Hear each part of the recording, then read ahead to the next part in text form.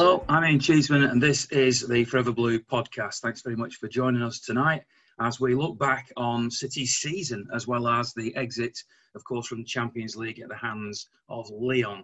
There's so many things to look forward to in this podcast. Individual players, discussion on Pep's future, etc., etc. I'll just point you towards another podcast I did a couple of days ago, which was from the members of City Matters, which is the committee of fans that talk to the club. And that whole podcast was about the return of fans, when it'll happen, how it'll happen. So have a listen to that one. It's still very, very relevant. Thanks very much to charleslouis.co.uk, who are chartered mortgage advisors, who are the sponsors of this podcast. And if you have any questions or queries about mortgages, either for yourself or your family, your friends, or for your company, then try out charleslouis.co.uk. Now, in this podcast, I'm delighted to say that later on, we'll be hearing from Rodney Marsh, former City player. And to begin with, we have Peter Barnes with us. Peter, of course, I say this about a lot of players, but undoubtedly one of my absolute all-time greats, a player who I loved watching fly down the wing and sat alongside me as a co-commentator on many occasions as well. So, Peter, thanks for joining us on the podcast. I've also got Harlan with us today, and later on there'll be other guests too. So, Peter, let me start by asking you the obvious question, which is, what, in your opinion, was wrong with City's performance in the defeat against Lyon? Yeah, I mean, I think we started well enough, Ian, but I think from day one, when I saw the lineup and the team selection, I was amazed. I just think, as much as Pep is one of the best coaches in the world, and he's done wonderfully well for Manchester City, I just found this game, anybody would have loved this draw against Lyon. Not the strongest team left in the Champions League, and I just thought the formation was wrong. I think for me, football is all about opinions, Ian. I'm sure you speak to people every day of the week. It's all about opinions, football. But I would have gone for my most attacking-minded side. I would have, how you can leave the two Silvers on the bench and even young Phil Foden for me.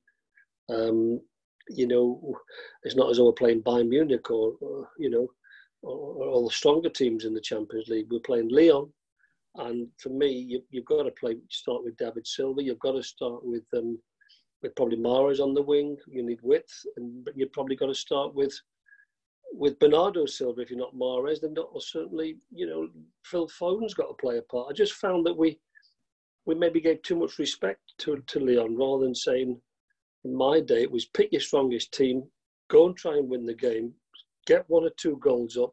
Then when you get tired, bring your star players up, or try and start with your best team in, and I just don't think, I was amazed at the midfield he selected.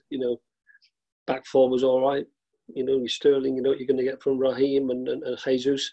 But the midfield, to me, was very counterproductive. Was the reason that the midfield wasn't right because of the changes he made at the back? Because he went with a back three, let's face it. He played Fernandinho with Laporte and Eric Garcia. Now, I'm a big Fernandinho fan. Eric Garcia, I think, is a rising prospect who I'm very excited about watching.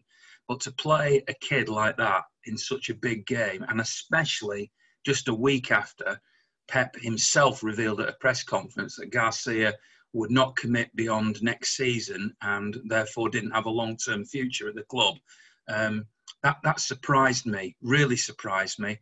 And then, having not played Fernandinho in the back line for a little while, suddenly we saw him playing in the back line against Madrid and then start on the right-hand side of a three. Yeah. That just puzzled me. Did it puzzle you?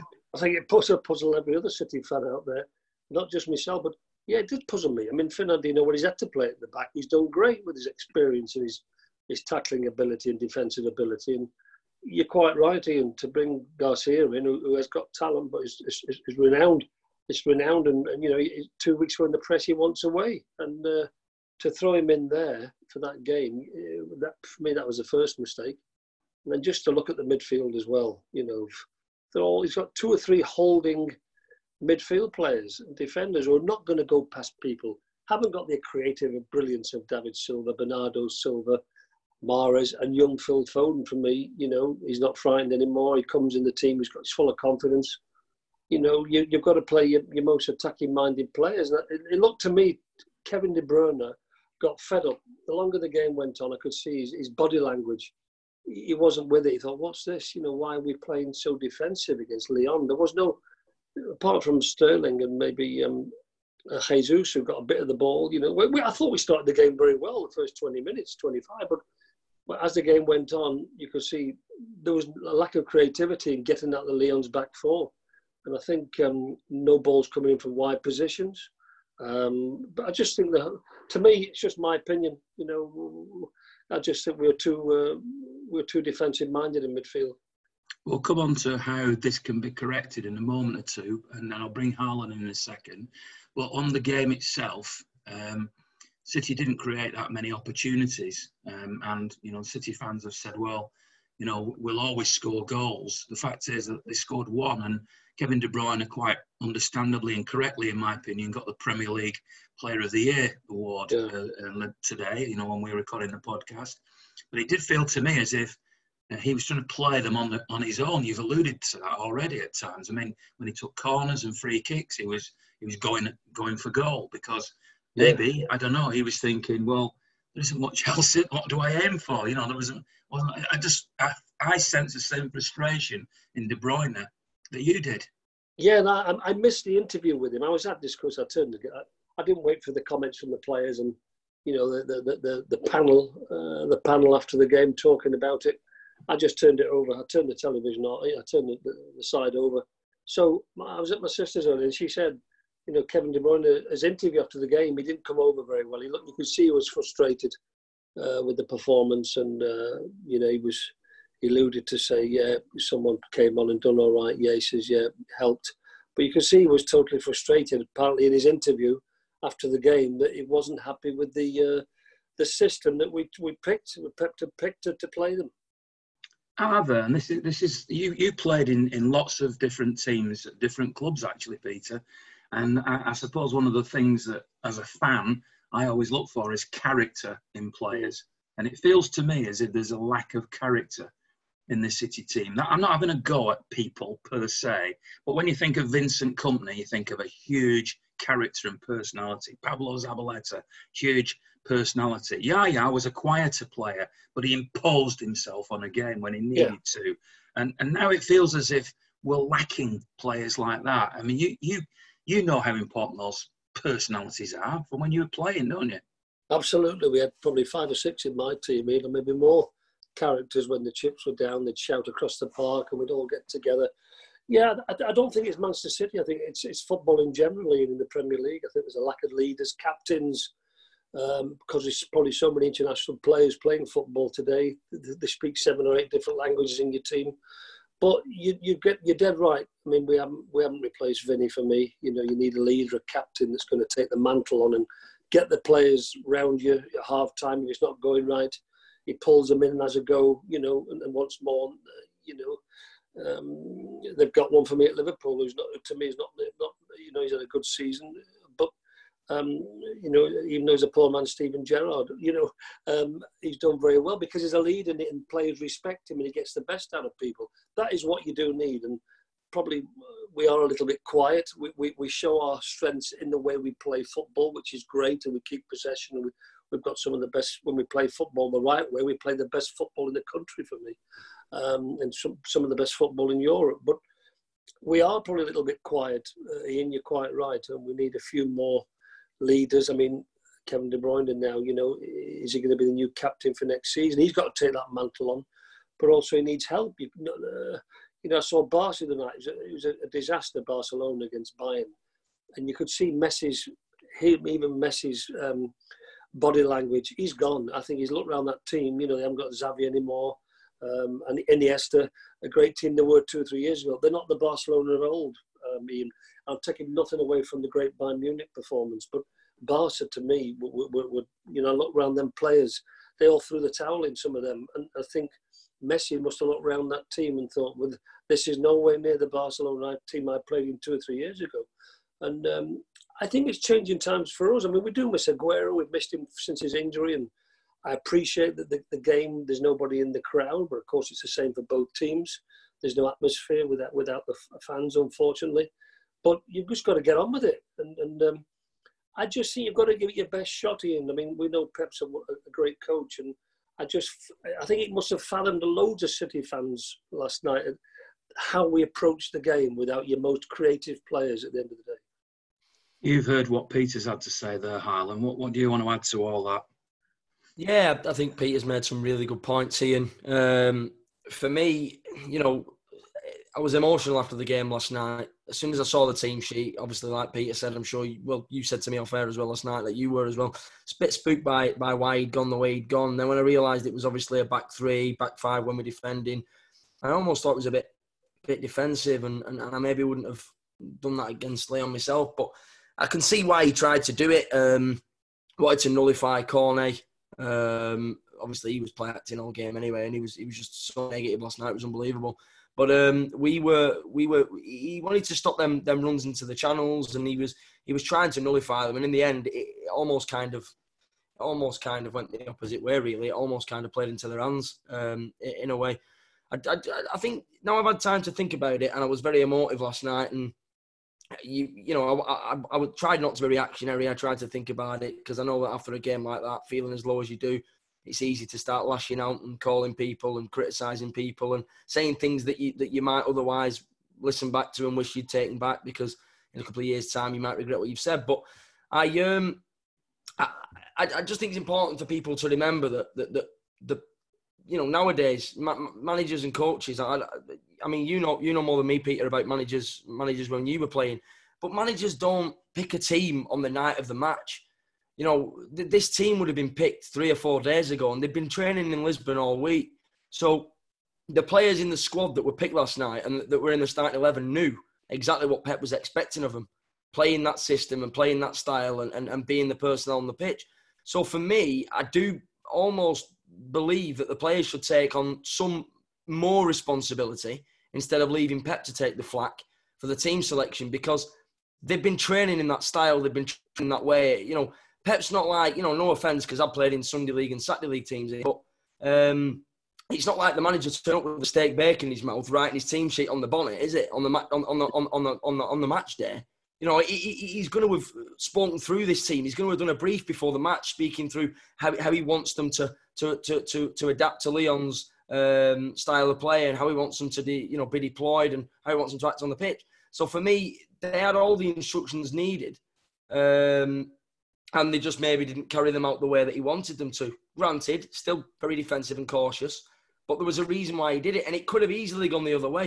At 1-1, if we'd have scored and gone 2-1 up, or if we'd have equalised at 2-2 and took it to extra time, we might have gone on and scored 2, 3, 4 and 5 goals, and then everybody's saying that his team selection was a bit poor, but it was a masterclass and it was a masterstroke what we did in extra time. It's one of them things, isn't it, at the end of the day? It's, if it goes for you, it goes for you. If it doesn't, it doesn't. But as far as I'm concerned, I think if we're to blame anyone, you blame Pep for the team selection that he picked days before the match.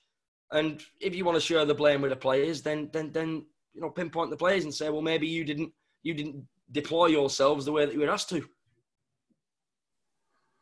What do you think, Pete? I mean, obviously, Pep's getting a lot of stick, isn't he? Yeah. I mean, I know where you're coming from. In my day, even though sometimes managers pick teams, you thought, I can't believe he's left out the side. And there was nobody really questioning the coaches. In my day, you didn't question the manager. He picked the team. That was it. You thought, well, I'm surprised he's done that, because, of course, in my day, you only had one sub anyway. But I just think, players have got to stand up, maybe more so today than ever. They say, look, this ain't going to work. We need the more supply. You could say, it's not really the done thing to go to the coach and say, why isn't David playing? Or why isn't Bernardo Silva playing? Or Mara, is that why? I think we gave them too much respect. I mean, they've lost 5 out of 7 league games, apparently, Leon, before last night's game. What, they're 5th, 6th in the table in the French league? Not doing great lately. And, we've got now to fear. When you get to this far, the quarterfinals of the Champions League, you play your strengths. And our strengths are playing attacking football with great players on the park. If you pick your strongest team, you're going to come in at half-time, maybe 1 or 2-0 up. And then you take your best players off with half an hour to go and put your Rodris on, or put your put your Gundogan on and to keep it tight in midfield and work hard. So stop any creativity coming from them. But you've got to start with your best team. And I don't think we started with our best team last night. Where does City go from here now, Pete? You know, obviously, there's a lot of ill will at the moment from City fans, disillusionment. I mean, the simple fact is that now that the season's over, City won the League Cup. You can have the Charity Shield into that if you want, but really they won the League Cup. They got beaten by Arsenal in the semi-finals of the FA Cup at Wembley, a team you would expect City to beat. They got beat by Lyon in Champions League semi-final, a team you'd expect them to beat. And they were a long way behind Liverpool in the Premier League. Yeah. And a lot of City fans and fans around the world have said Pep will never win the Champions League again. He only did it because he had Messi at Barca, and he's failed with Bayern Munich and he's failed with City. Is it time, as some are saying, for Pep to move on and City to move on, or given the enjoyment that we've had and the pleasure we've had, and I, for one, have absolutely loved it and idolised Pep Guardiola, do we just say, right, let him rebuild? And if the point is that he's rebuilding, he's got to commit to a new contract, hasn't he?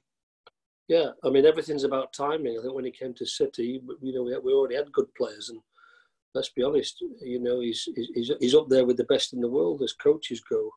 But I think also you look at City this season, Ian, before the coronavirus, the Etihad, we can overplay at times.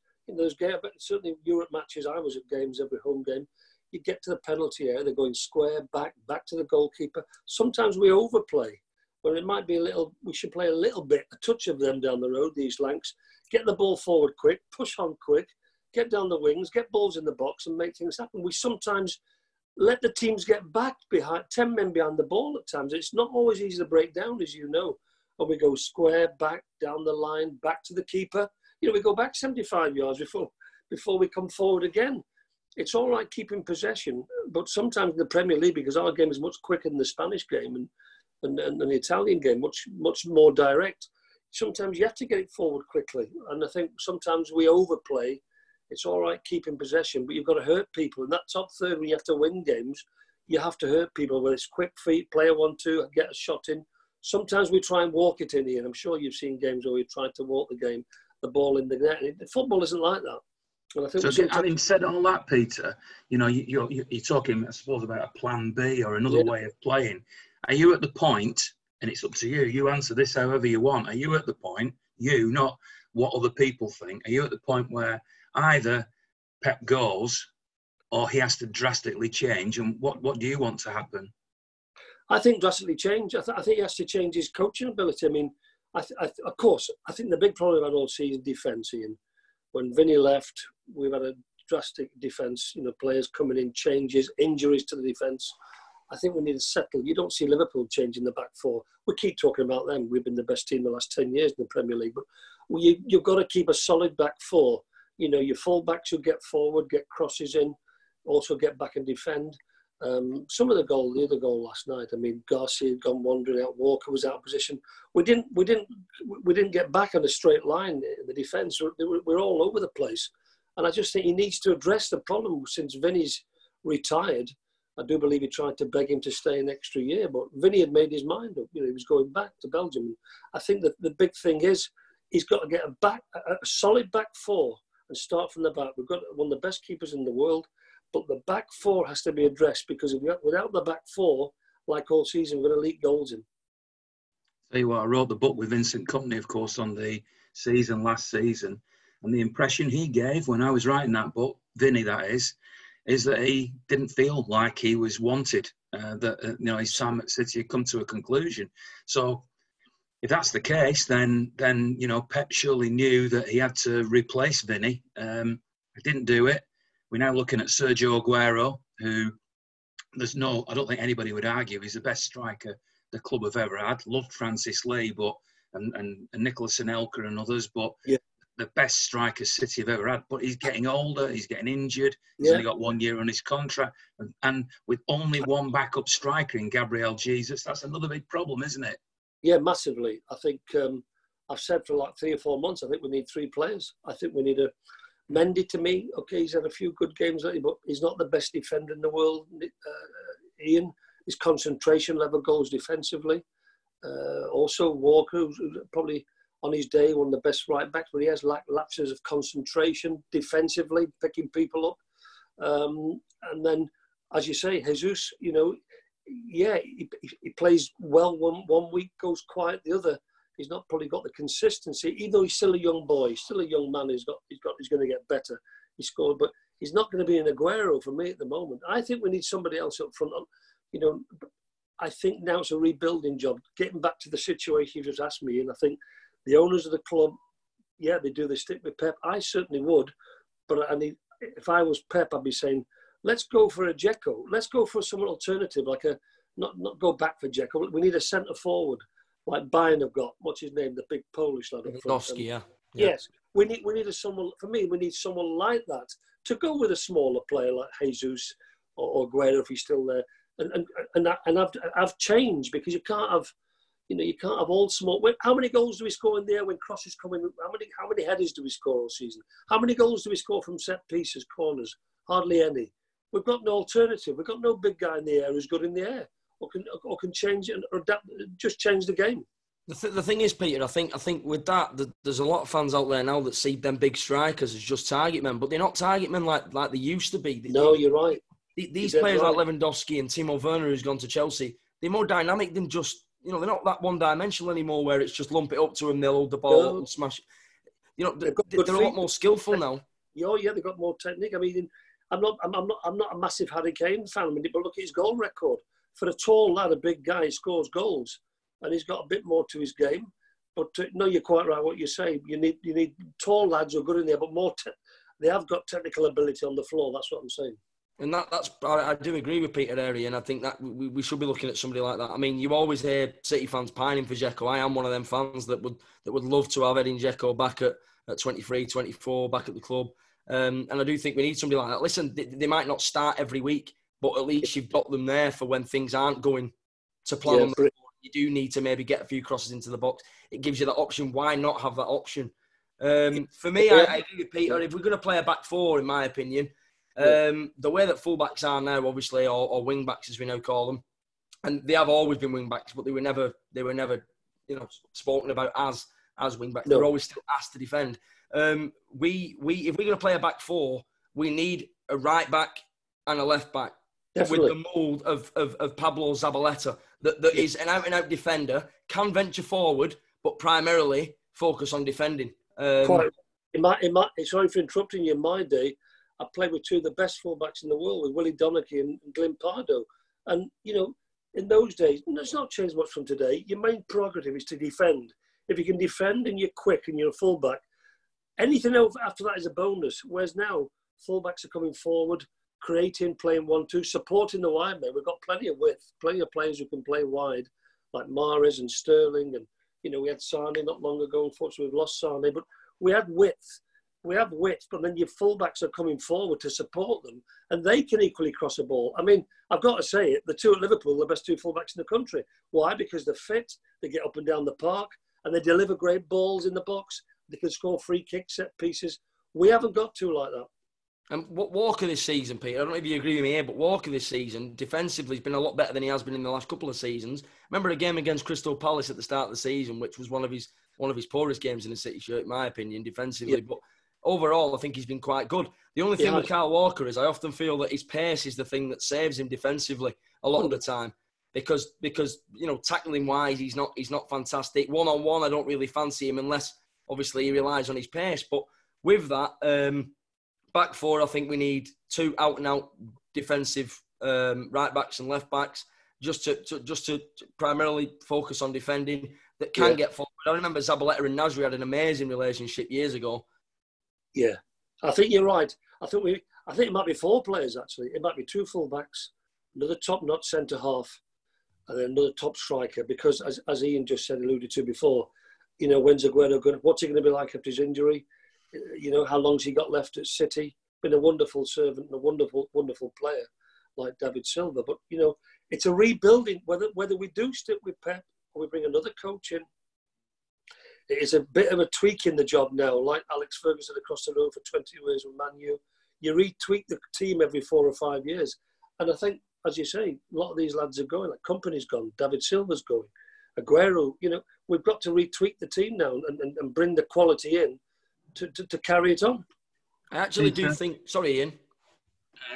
All I was going to say was, Peter, thanks very much for coming on, because I know you've got to go somewhere now. So really appreciate you coming on and giving your views. Always nice to talk to you, Pete. Thanks very much. Pleasure, Ian. Nice to meet you as well, and all the best, Ian. Hope it goes well. See you soon, mate. Cheers, mate. So that's Peter Barnes, who obviously is going to leave us now. We will hear from Rodney Marsh in just a moment or two. But obviously, we've still got Harlan. And in a moment or two, we're going to be joined by Amy, by Louisa, by Andy. So a few more views here. Let me ask you while I've got you on your own, Harlan, before we hear from Rodney Marsh. Another subject which... the trouble is, when you broach a subject, then the concern is that people think I've got an agenda. I'm just asking questions. And based, obviously, on lots of people that I talk to, the number of City fans that I talk to on Twitter and Facebook and everything like that is just unbelievable. I'm really appreciative of people's comments. One of the names that crops up is Ederson. Ederson, who is praised by every commentator. Everybody says what great passing he's got. But I watched the game last night and I thought, well, would a Schmeichel, would a De Gea at his best, would a great goalkeeper at the very top, when you're trying to win the Champions League, have actually got City out of trouble when they made mistakes in that game last night? And when there was a one-on-one against him by Aubameyang in the FA Cup semi-final, I thought as soon as Aubameyang broke away, he'll score here. And the same thing last night, one of the shots went through his legs. And I wonder whether this is being super critical, because the guy is undoubtedly a good goalkeeper and he won the Golden Glove. But at that very, very top level, don't you need one of those goalkeepers that is breathtaking, that gets you out of trouble now and again? And is Ederson that man?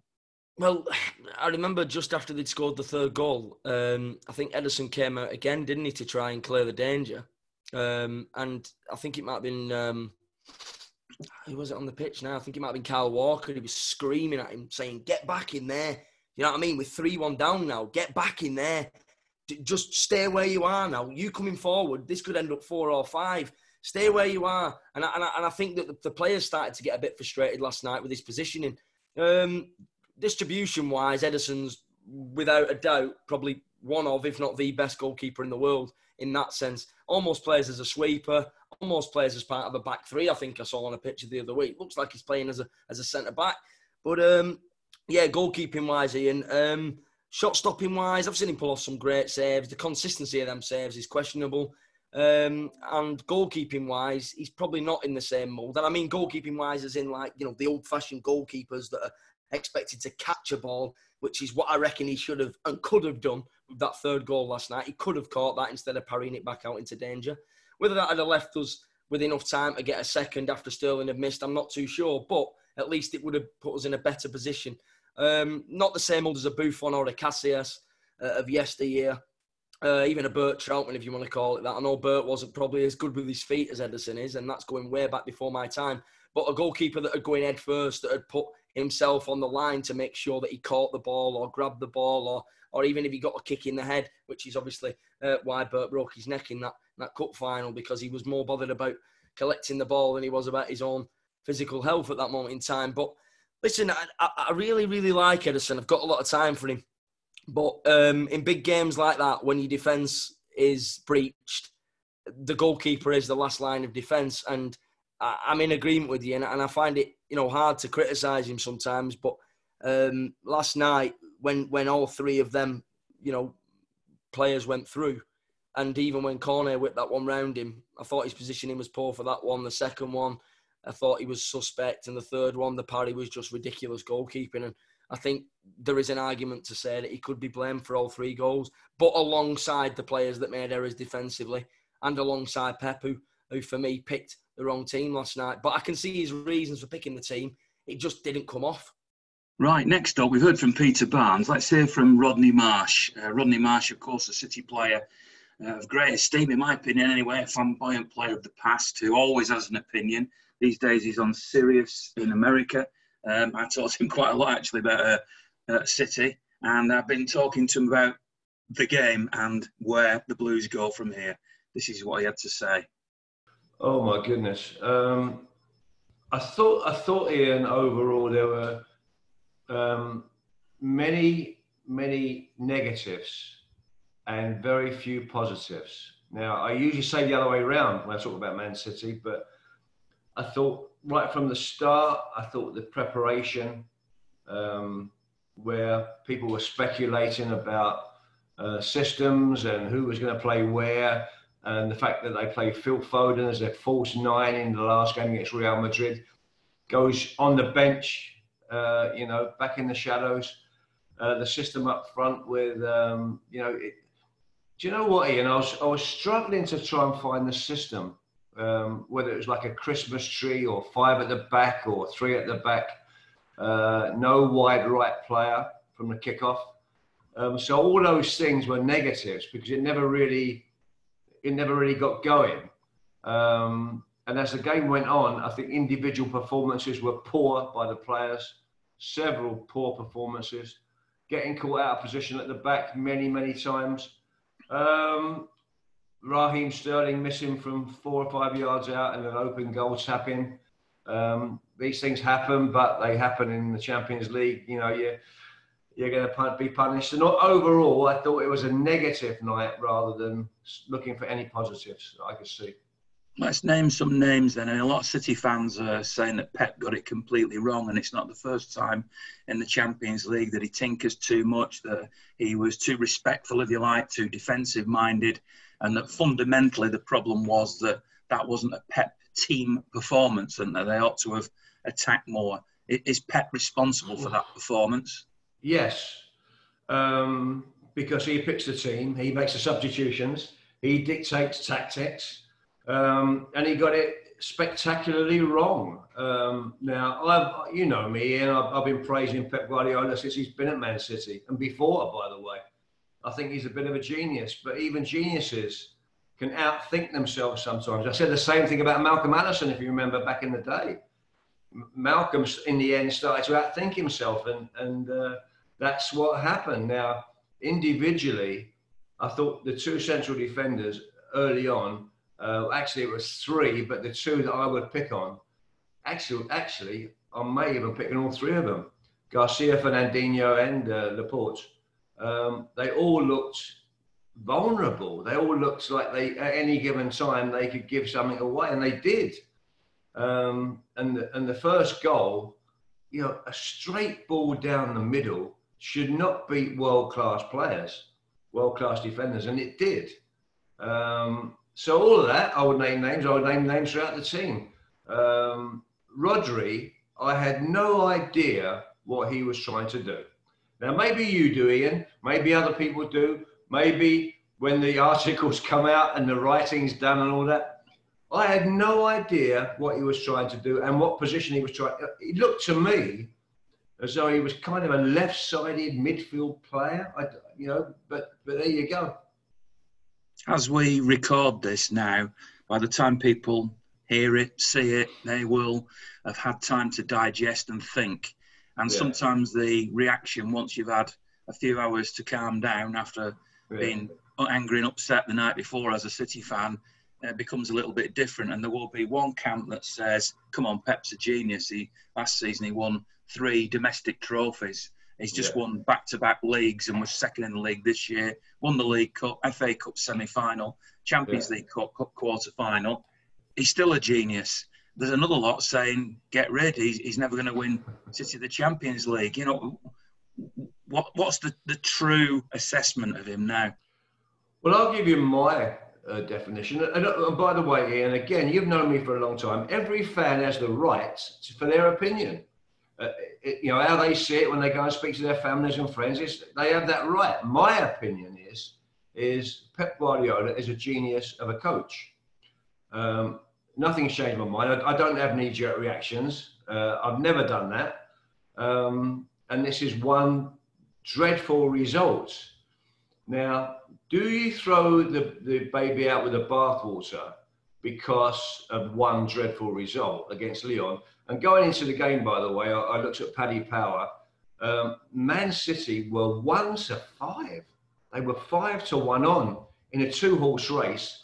That's devastating. When you lose, that's devastating. But point number 2 is a football club, and this is what fans won't know, okay? You will, because you've been around football clubs, you know, Man City Football Club all your life. A football club isn't in isolation. You don't do things in isolation at a football club. There'll be a committee of people above Pep. There'll be people above those people. And it's not a Pep is responsible for everything. He is team related on the day. But Ian, Man City never replaced Vincent Kompany. Now, you can argue everything else I've said. You can't argue that. Nobody can argue that Man City did not replace Vincent Kompany. The same as Manchester United never replaced Roy Keane. The Arsenal never replaced Patrick Vieira. And they've suffered the consequences. Now, Man City never replaced Vincent Kompany. That was a mistake. Who made that mistake? I don't know. Was it the hierarchy? Was it the owners? Was it the executives? Was it the committee? Was it Pep saying, I need other players? And don't forget, they brought in John Stones, quite a big fee for John Stones as well, who was going to be the future. Remember that conversation we had? Remember John Brennan, the guy from, was it John Brennan? The guy from Stuart Brennan. Stuart, thank you, Ian. Stuart Brennan saying that he's going to become the next Bobby Moore. Well, no, that didn't work out, and you have to change things when things don't work out. Like they signed Mangala. Do you remember they signed Mangala? He's going to be the... Well, no, things don't work out. So it's not in isolation. It's not Pep in isolation. Pep is still the genius coach. But Ian, I want to say this one more time.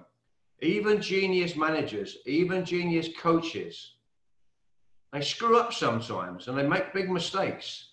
I'll give you an example. Brian Clough, one of the greatest managers ever in football. At the end of his career, he lost the plot, completely lost the plot. So it happens. Now, is Pep Guardiola at that point? No. Pep Guardiola is still a young enough man to reorganise and start again and go on and be the genius that he is. But he's not immune from criticism when you screw up like they did last night. Without sounding over dramatic, and I hope I'm not by saying this, it feels like Pep is at a bit of a crossroads though with City. He has 1 year of his contract to go as it stands. He hasn't yet committed to a longer contract. Yeah, his new assistant came in with 1 year, so he didn't come in on a longer contract. His assistant came in on 1 year. Aguero's got a year to go. Garcia has a year to go. This is Eric, and says he won't sign a new contract. And I started to hear rumours around about the turn of the year that Pochettino was being lined up to replace Pep Guardiola either this summer or at the end of his contract. What feels very important to me now is that any new player that's coming in, if they're going to go for bigger names than Ake, I know Ake and the new winger are decent players, but if they're going to really go in for rebuilding this side, which some people have suggested, at the core of all that needs to be an awareness that Pep is going to be there for a bit longer.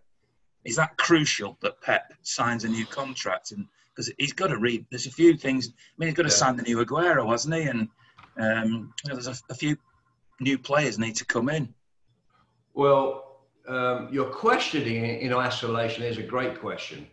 And that is, what is the philosophy? I mean, you didn't say this, but what you're hinting at is, what is the philosophy of Manchester City Football Club?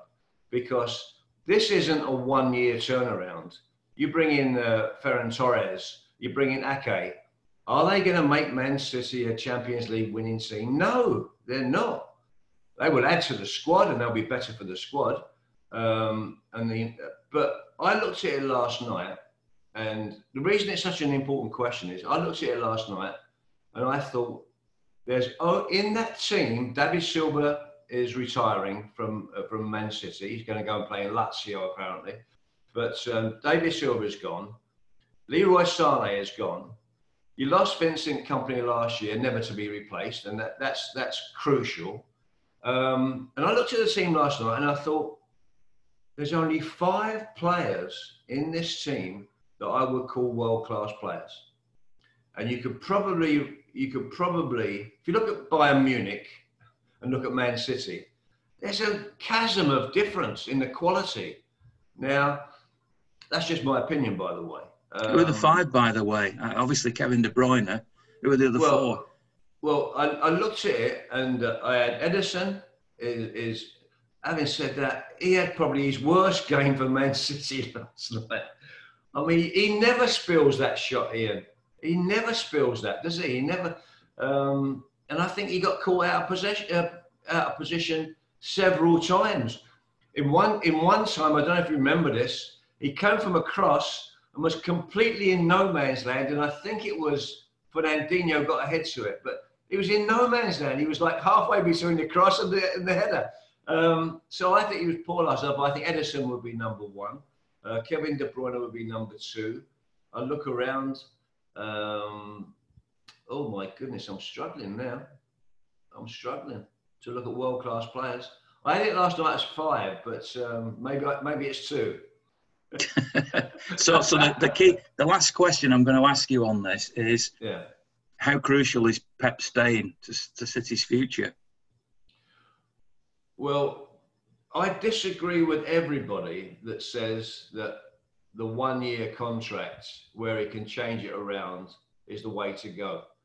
I would take it so far as to say this. Now, this might sound outrageous. I would sit, if I was the owner, whoever makes that decision, Sheikh Mansour or whoever the committee is and the executives and the suits and all that, I would sit down with Pep Guardiola and say, Pep, I want you to sign a new 3-year contract. And if you don't sign a new 3-year contract, we'll get somebody else. Because, I'll tell you why I say that, Ian, because there's a rebuild in place now. There's a rebuild. You have to, I mean, I look at the better teams around the world in terms of Champions League. I look at Liverpool. Liverpool Football Club is better organised at the moment than Man City. I hate to say that, but it's true. Bayern Munich, probably the best organised football club in the world, have gone out and they've got this boy, the Canadian boy, Alphonso Davies, who looks to me like a proper world-class footballer. What has City done in the last 3 years in the left-back position?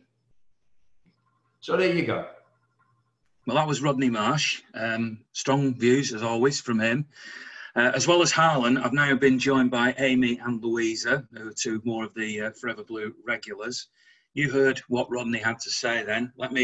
Let's go ladies first here on the basis that we haven't heard from Amy and Louisa yet. Louisa, do you want to tell us what you thought of what Rodney had to say? Yeah, I mean, I think that I can pretty much agree with most of what he said in that, conversation that you've had.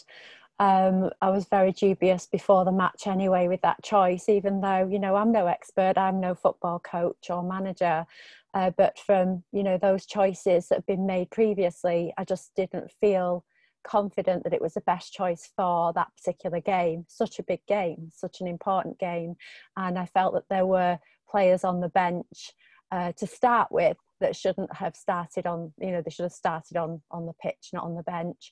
So, there were various points that he did make about, there were many negatives, very few positives. I mean, there are some positives, and I'm sure that we'll talk about them as well at some point. He was right about the system. They didn't feel like there was one to me.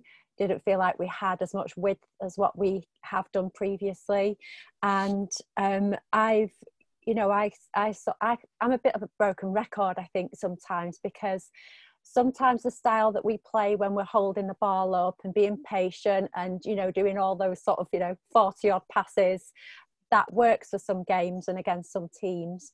And then if the game isn't quite going the right way, it's good to start off that way, let's read the game, see what's happening.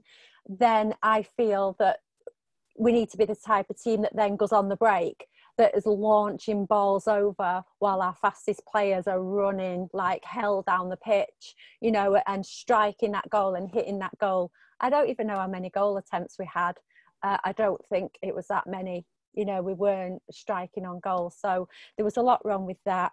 And I also, you know, he was right about Sterling missing the goal. Jesus also missed a sitter as well. You know, and they're both paid to score goals at the end of the day. There was a lot of individual poor performances. And can I suggest that the most damning two things that Rodney said, and maybe Amy can come in on this one, the two most damning things that Rodney said were when I asked him, you know, how many players City needed, he said at first 5. And then when it came to the reality, he went with Kevin De Bruyne, maybe Ederson, and then changed his mind a bit and stopped at that. That's quite damning. And he also suggested that City should, and I don't think I misquoted him by saying this, should say to Pep, right, we want you to sign a 3-year contract. If you don't sign it, then we need to move on to somebody else. Those are two strong views. What do you think of them? Yeah, I'd be upset if Pep went. I really would. I do think he's a brilliant manager, but there is something when it gets to this stage in the Champions League, he starts messing about, and I don't get his philosophy on it. Like, I think I've said it before. Why fix something that's not broken? Play the team that played well. Like, I don't understand why he didn't play Phil. I don't understand why he didn't play David Silva. It's David Silva's last game. Like, why didn't he just, like, give him a, you know, however long or whatever, bringing him on, right? He'd leave substitutes right till, like, the last minute. You know, we 1-0 down. You should start sorting things out, getting people ready and everything, and seeing if something can happen. Poor Kev was running around like an headless chicken last night. I felt so sorry for him. You know, it just seems to me that something seriously goes wrong when we get to this thing. It's like, oh great, we're there, and then we go, oh God, we are there, and everyone starts having a panic attack. And you know, he is like Rodney says, he is a genius, and yeah, people do get things wrong, and I just want to know what his thinking is when he gets to these high stages. Look what happened in the FA Cup. It looked like we couldn't be bothered. And I felt again last night, if Garcia doesn't want to play, then why play him? He didn't play Leroy Sané, so why play Garcia? It just doesn't make sense to me. We have, you know, yeah, we're definitely missing Aguero. We're definitely missing him. We're missing that strike force. We're definitely missing Vinny. There is certain pockets, and I've said it before, there is certain pockets in our team that need help. Whether it's confidence, I don't know. But if there's something going on behind closed doors, it's seriously affecting the mindset of the lads, and I think it needs sorting. Harlan? Amy, Louisa, I spoke to Peter Barnes, obviously, before, and I was saying to him that, you know, I agree that Pep got it wrong last night. Completely agree with that. But at the same time, I don't think he meant to get it wrong. Who would? You know, I played Saturday League, Sunday League. Obviously, I've said this earlier on the pod anyway, but just for your benefit. I played Saturday League, Sunday League. I've had coaches turn up last minute, writing a team sheet out on a bonnet, deciding last minute who's playing right back. Pep wouldn't have done that. These players would have known on Wednesday who was playing in this game against Lyon, and they would have trained hard in this system, in this style, with a back three to make sure that they were right for the game. I don't know if you both saw earlier in the week, we actually had a training game, and it was actually probably 3-5-2 against 3-5-2 in the training game, and he probably tried different things within that regime to try and see who would cope best where. And then he's gone into the game thinking that the players will be able to pull off what they pulled off in training all week. And unfortunately, they weren't at the races when it really mattered. All week in training, they might have played really well in that system and that style, playing that way. But on the night when it mattered, they couldn't pull it off. And sometimes, you know, it catches you up. I agree with Amy. I think she's bang on with Ian. Sometimes there's too much tinkering done later on in the Champions League. And sometimes you need to just kind of believe in what you've done so far. I don't think I'd have complained if we'd have played the same team as we played against Madrid. I can understand why he went a bit more defensive because they play with wing-backs. But another thing I just want to say as well, Ian, people saying that if we'd have beat Lyon and played Bayern Munich based on how they played against Barcelona, that we'd have got twonked. Well, I'm not being funny, but we'd have played differently against Bayern Munich, because Bayern Munich would have come out and played against us. They would have, Hansi Flick wouldn't have set his team up to defend against us, because it's too explosive to do that. Players like Alphonso Davies, who Rodney mentioned, they would have come at us and we would have found gaps. And the chances are we might have got a lot more against Munich than we got last night. But overall last night, there was too many individual mistakes, too many players napping. And I agree with Rodney 100%. And I've said this since the start of the season. We had a podcast with Adam. I think Will was there. And I think that Matty Dove was there with us as well, right at the start of the season when we signed Rodri in. He's not a Fernandinho replacement for me, and he's a very, very talented young footballer, very composed. He'd probably make a better centre-half. Pep turned Mascherano into a centre-half at Barcelona. He could easily do the same with Rodri and have him as an extra centre-half. But in midfield, too slow, too passive, and last night he was the one running around like an headless chicken. Kevin was doing it because he was trying to help. Rodri was doing it because he didn't have a clue what he was meant to do, and that's probably because he maybe didn't switch on enough in training. Given the criticism that Pep has had by a lot of City fans, as well as the media, and the ongoing criticism and I was going to say unsaid comment, but it is said by a lot of people that he can't crack it in the Champions League. The fact that Barcelona's job is likely to be the type of job that he would want to go back to now. The fact that Kevin De Bruyne at this moment in time, as far as I know, hasn't signed a new contract yet. Do you worry about the future? Because it's at moments like this when big decisions are made by individuals, by clubs, and it feels as if we're on the verge of a big decision. Either somebody's going to announce that Pep signed a new contract, or somebody's going to announce he's gone. Do you worry about that? Any of you? Yeah, definitely. Definitely worry about it. I mean, my dad said last night after the match, he's just got this feeling that Pep's going to go back to Barcelona. And my dad's quite, pessimistic. He's like, he won't thingy. But the more and more I think about it, maybe he is right. And I'd hate to think that. But we had this with Mancini. He brought the best thing that could ever happen to us back. And then they got rid of him. But I know they wanted Pep. But I definitely think there is something going on, and it's a bit. The whole season seems to have been quite.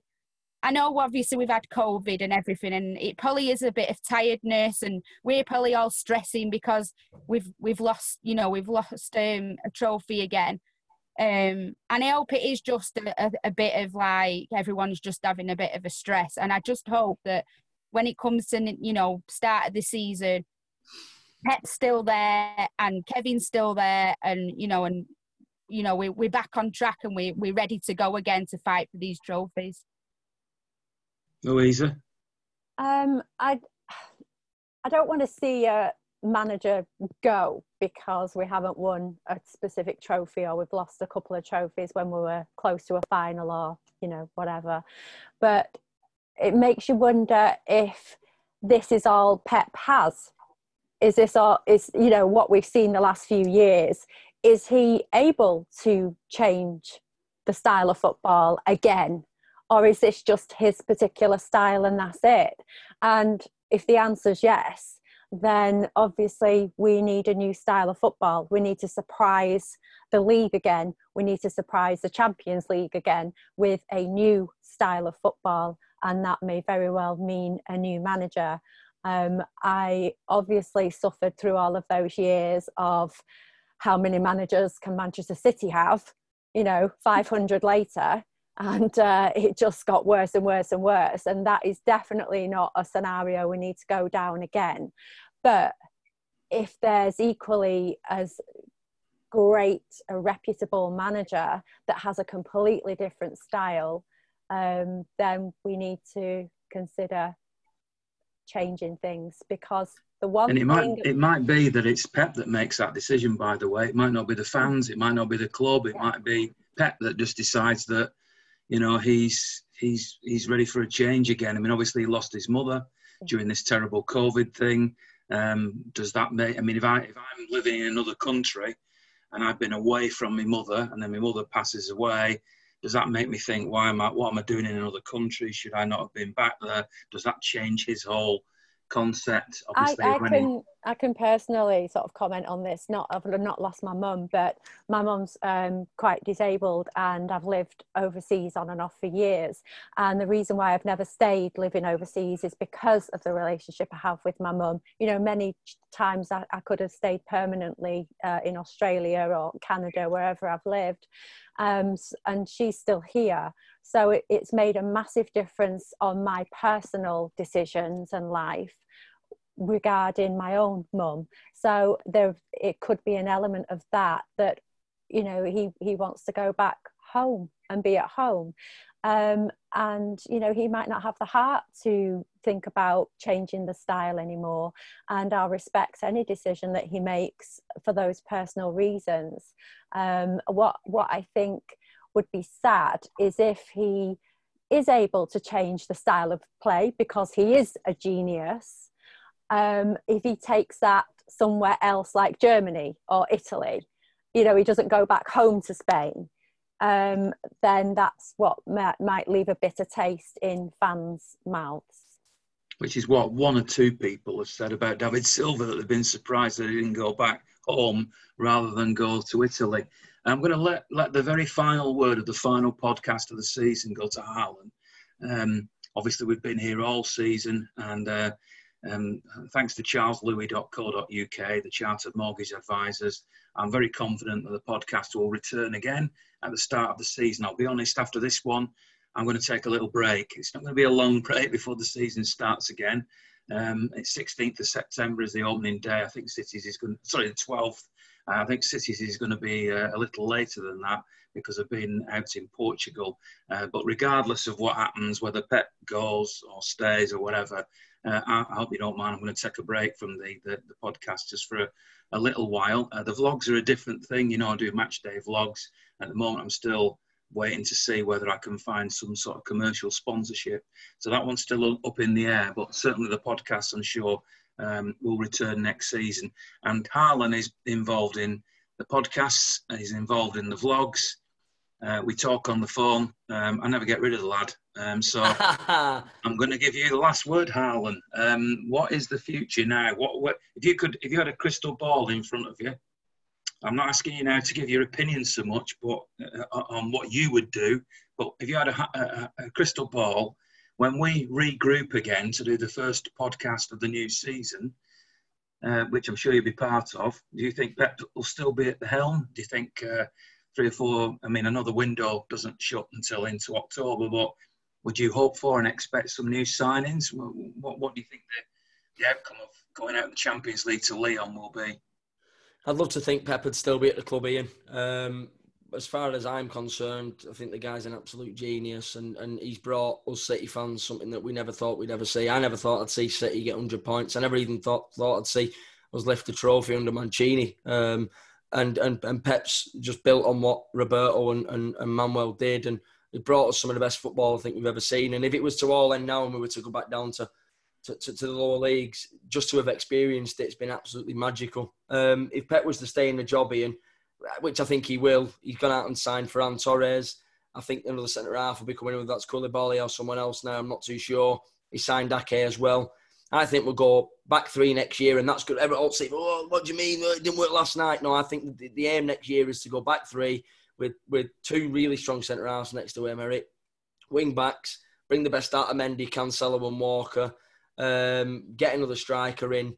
And I think the future's bright, Ian. At the end of the day, Champions League is a lottery. It's fine margins. And at 1-1 in the game against Munich, if we'd have gone 2-1 up, I think we'd have won the game. If we'd have gone 2-2 and Sterling scored and it goes to extra time and we score 2, 3 and 4, everyone says it's a masterstroke from Pep. We go through, we might beat Munich because of the gaps. Then we go into the final against Leipzig, say, for example, all hypothetical now, obviously. We win it. Pep's a genius. He's finally done it. He's finally got the albatross from around his neck. It's fine margins in Champions League, Ian. And I think it's sad and it's annoying, and I was aggravated as anything last night. But to go all in and start saying that it should be the end for Pep, I think it's a bit over, it's a bit over the top. Future's bright, Ian. As always, we'll always be forever blue, the lot of us. And it's been a pleasure being on here this year. I love everyone that's part of it. And I can't wait to come back next year. And if Pep was to leave, I'd go for 2. And Louise is telling me one of them. Vincent Kompany for manager, or I'd go Julian Nagelsmann at Red Bull Leipzig, because he's obviously still in the Champions League and he's a quality manager. But future's bright, Ian. We're going to go all out next year. And you know what? Be honest with you, I said it last night on the vlog. If we were to go and win the domestic treble next year and get knocked out of the group stage in the Champions League, I'm happy, because England's where it's all about, Ian. I'll leave you on this bombshell.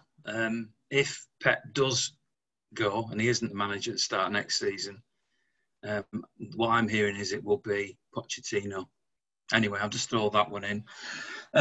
Thanks very much to charleslouis.co.uk for their support. Really appreciate it. And thanks to them. Fingers crossed. We'll all be back again next season on the podcast. And if you out there run a company, know a company that would like to get involved in keeping the Forever Blue vlog going, then I'm on Twitter at Ian Cheeseman. You can direct message me. You can contact me lots of ways. We even have a little drop here where carrier pigeons come to the front door and I can take a little piece of paper off the bottom of the leg, if that's the way you want to contact me. But joking aside, it's not been the happiest way to end the season. And, that's what it's like being a football fan. We've seen the ups and downs. I certainly have seen a few. That's why I've got no hair left. But one thing I never vary away from is that whatever happens, win, draw or lose, even when we lost at York City back in 1998, it's great to be a Blue.